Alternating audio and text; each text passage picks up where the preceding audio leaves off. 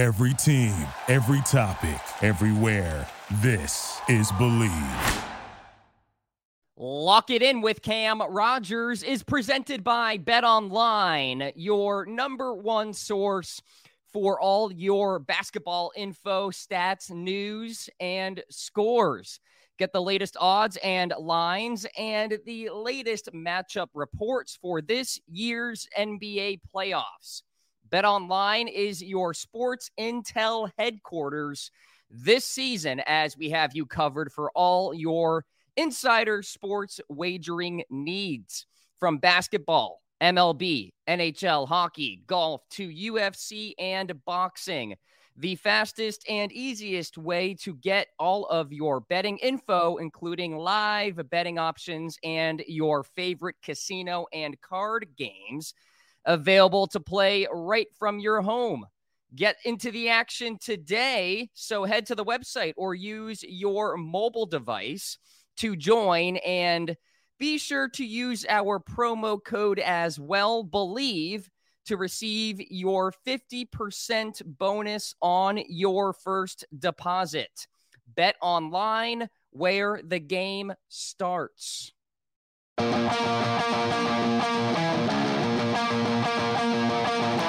This is Lock It In, a sports betting show, part of the Believe Podcast Network. And now, here's your host, Cam Rogers.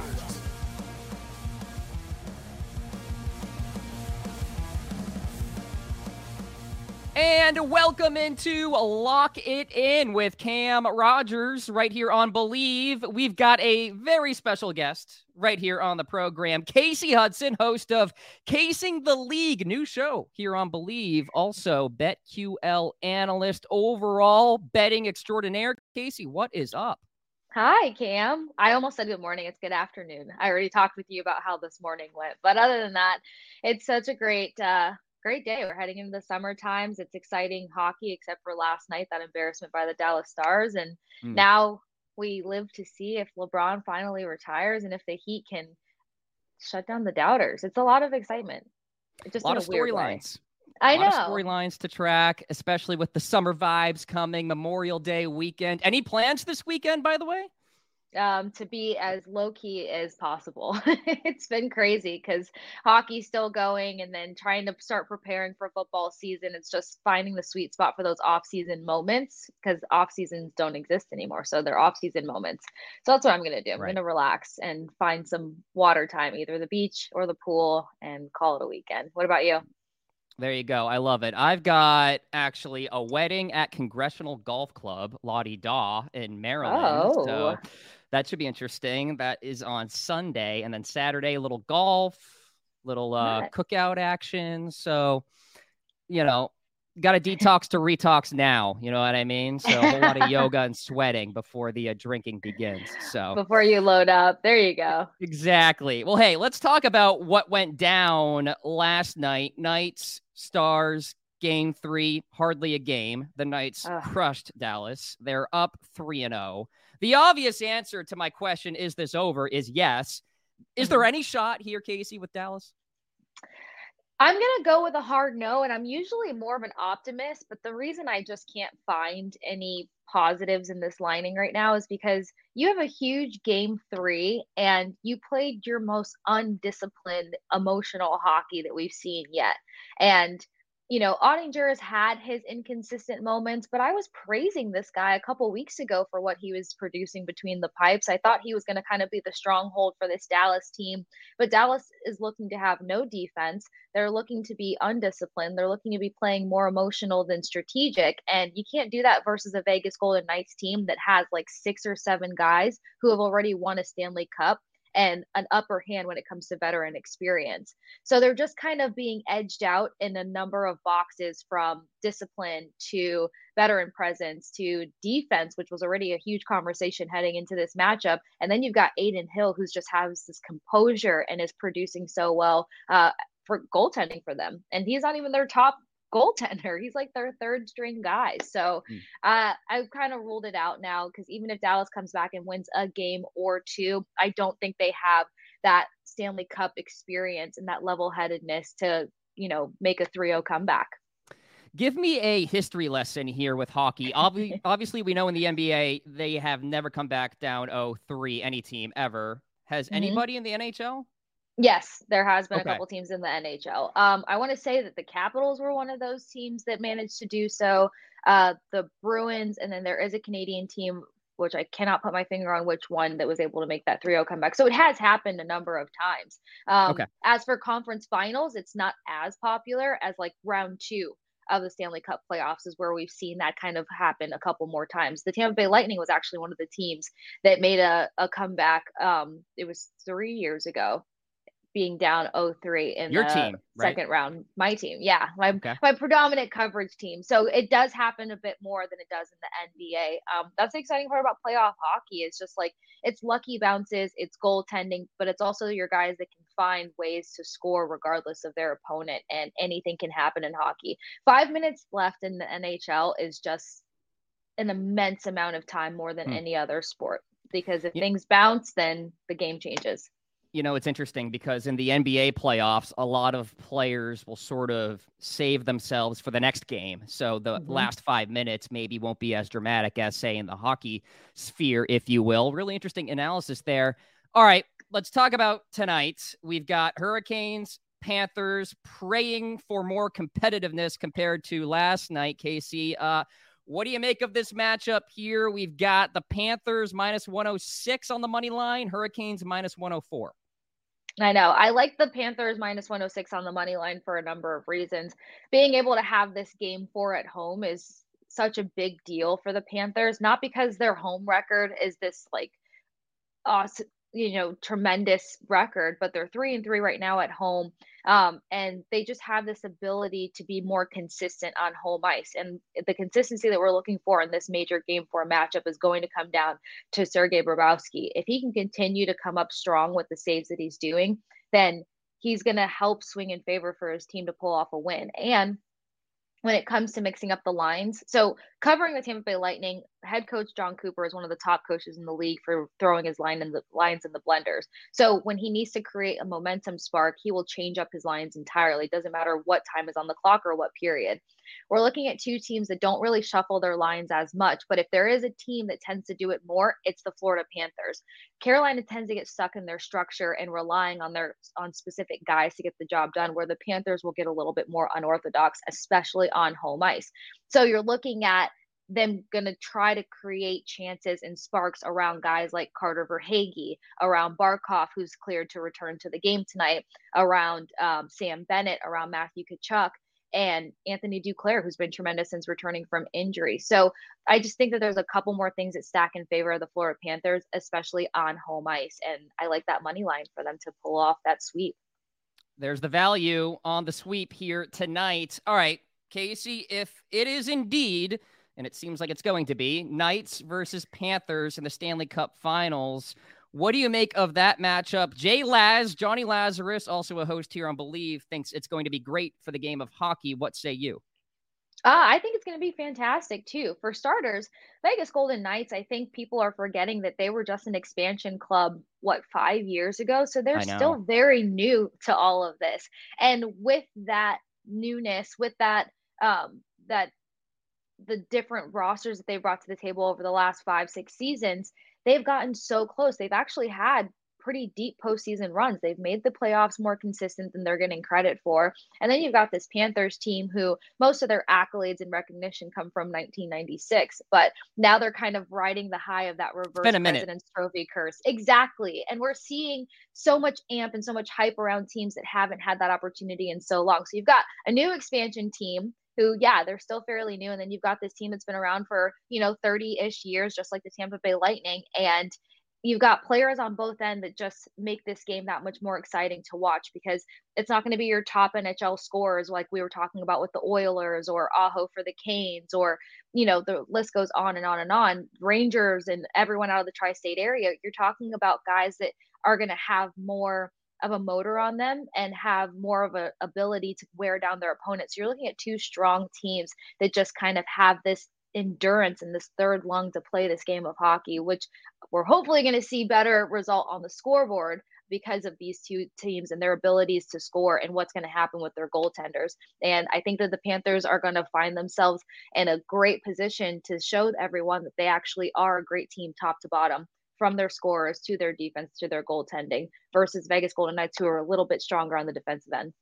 I'm really curious what the price would be for both of those teams if that is indeed the Stanley Cup Finals matchup. What do you think? Who's going to be the favorite there? Oh, tough that's call. that is a tough call. Because we've seen Vegas just, you can't really put Vegas in a box. I've learned the hard lesson with that, especially when it comes to betting. Because to see what they did against one of the highest offensively sound teams in the Oilers just kind of makes it that much more interesting to see how they'll pan out versus the Florida Panthers. And the Panthers are playing actual fun hockey. They're so calm, they're so composed, and it's almost getting to a point where they look unorthodox. Like, there's not much of a structure there. They're just trying to smother and be insufferable team coverage wise. Florida has a bigger forechecking asset, in my opinion. Forechecking plays in a huge role when it comes to trying to swing in favor of who's going to win a game.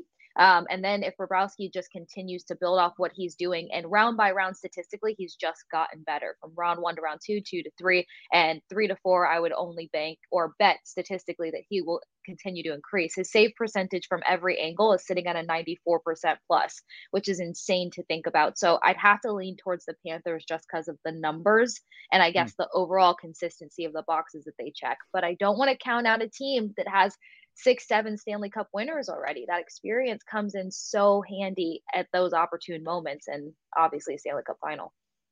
All this hockey lingo. I'm learning so much right now. I love it.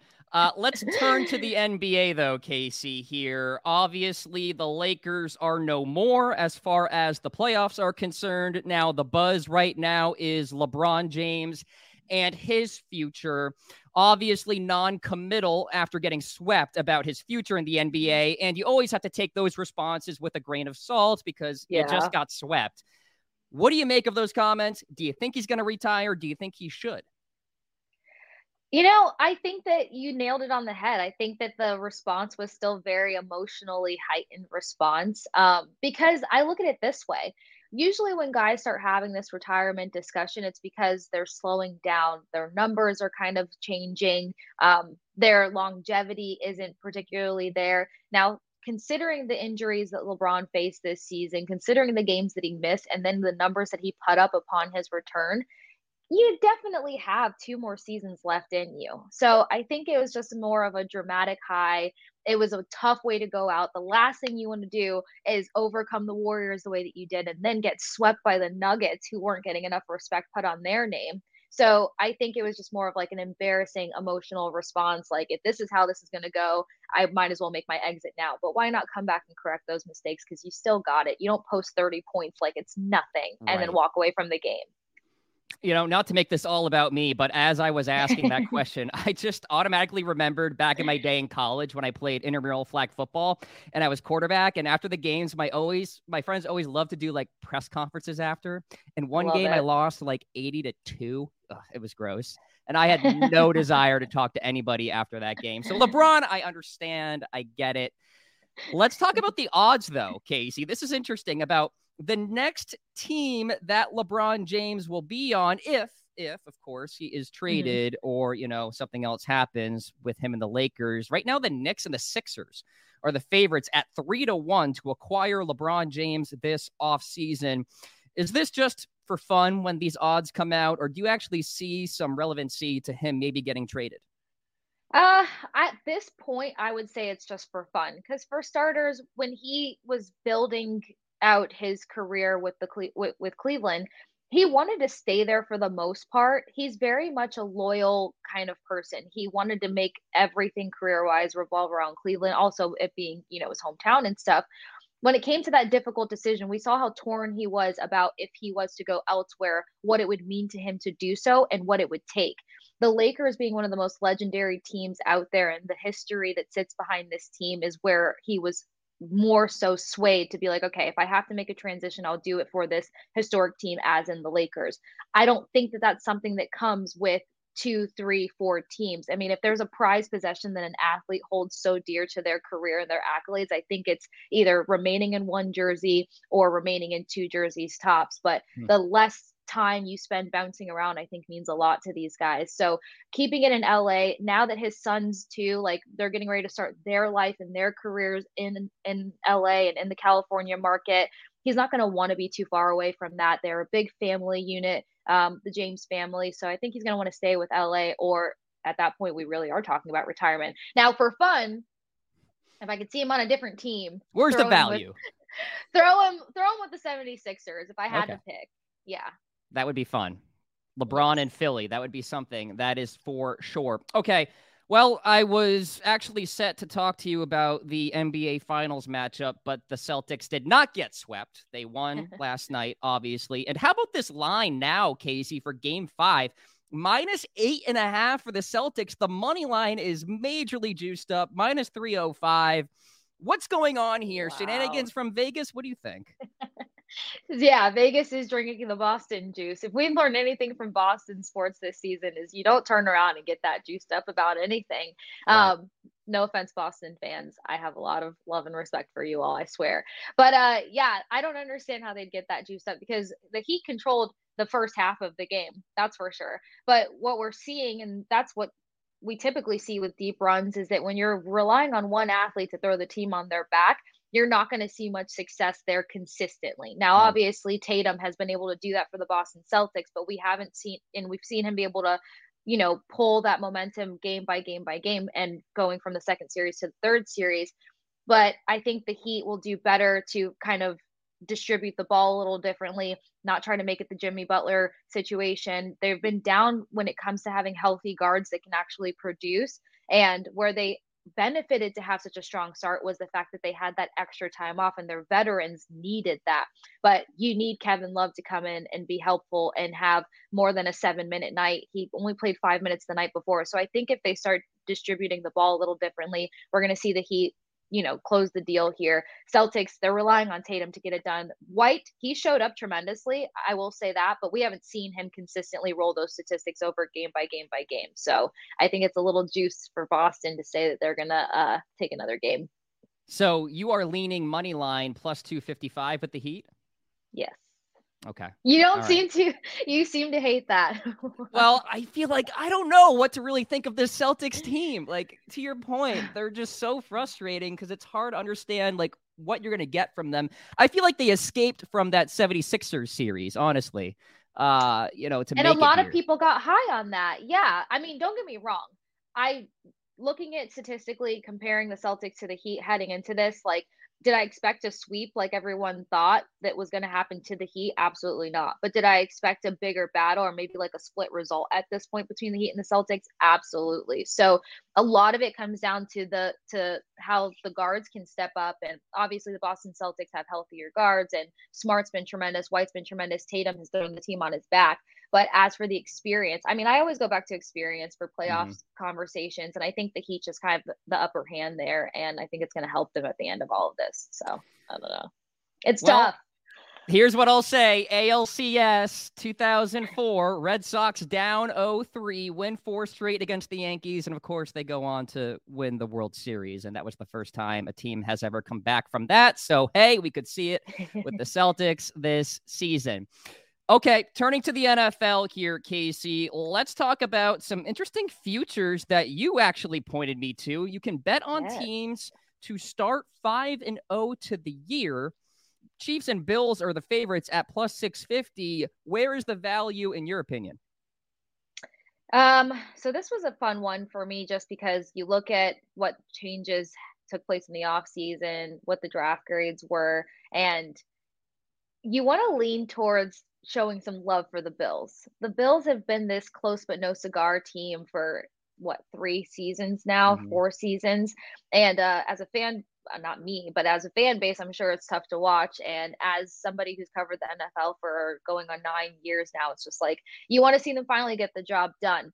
But looking at their first 5 games of the season, they already lost to the Miami Dolphins last year. I think it was like week 3. They have the Dolphins early on again. They have the Jets and the hype of Aaron Rodgers. And so if they don't attack the beginning of this season mentally strong, they're not going to go 5-0. Not saying they're not a mentally strong team. I have a lot of trust in this staff and stuff, but I think that they'd rather have that build up and make those slow changes game by game rather than trying to come out the gate hot. I think Eagles have a better chance of being another team that starts 5-0. They did it last year. Their opening season is pretty much replicated to what who they face again. But if I was to take a swing for the fence, I think the Miami Dolphins have a chance to open up 5-0. Whoa. Tua mania. You gotta give it to the guys that made the right changes in the offseason. And Miami was fun to watch, and their offense was quite explosive regardless of the injury prone roster that they had. It was the fact that they weren't strong defensively. They couldn't stop their opponent from scoring points and matching what they were doing. So they made some movements to pick up on defense, and I think that they're putting themselves in the prime position to learn from those mistakes and get off to at least a hotter start than last year. And I think last year, through 5 games, I think they only had 2 losses. Well, here's what I will say about playing in Miami, as you probably know. In September, October, hot, humid, tough for a team like Buffalo or those northern teams, right? The atmosphere. Oh, yes. So they have the upper hand, the Dolphins do. I wonder what the number is. Maybe 11-1 to start 5-0, something like that for the Dolphins. Yeah. Pretty good value.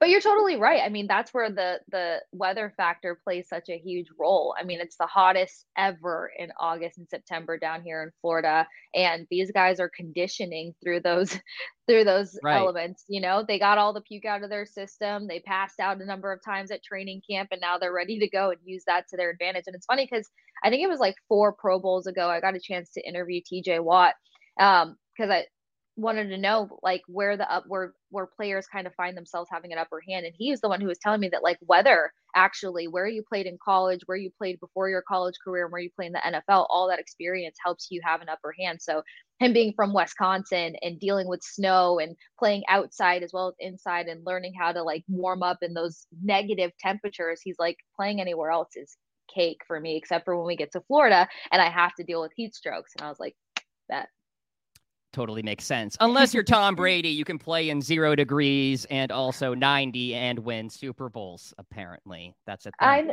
Yeah, it's just he's a chameleon. He could just readjust to his atmosphere. Yeah, he's just one of a kind. Clearly, Tom Brady, the GOAT, as they say. Kasey Hudson joining Lock It In with Cam Rogers. Kasey, thank you so much for the time. How can the people follow you?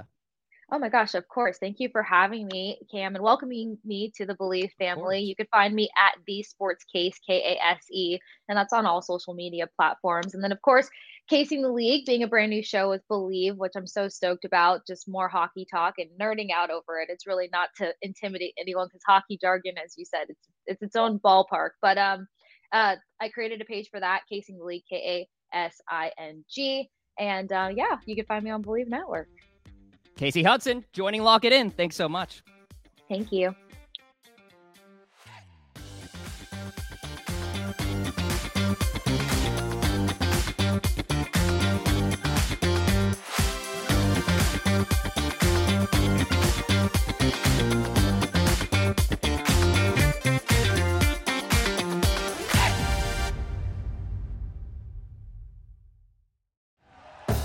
Thank you for listening to Believe. You can show support to your host by subscribing to the show and giving us a 5-star rating on your preferred platform. Check us out at Believe.com and search for BLEAV on YouTube.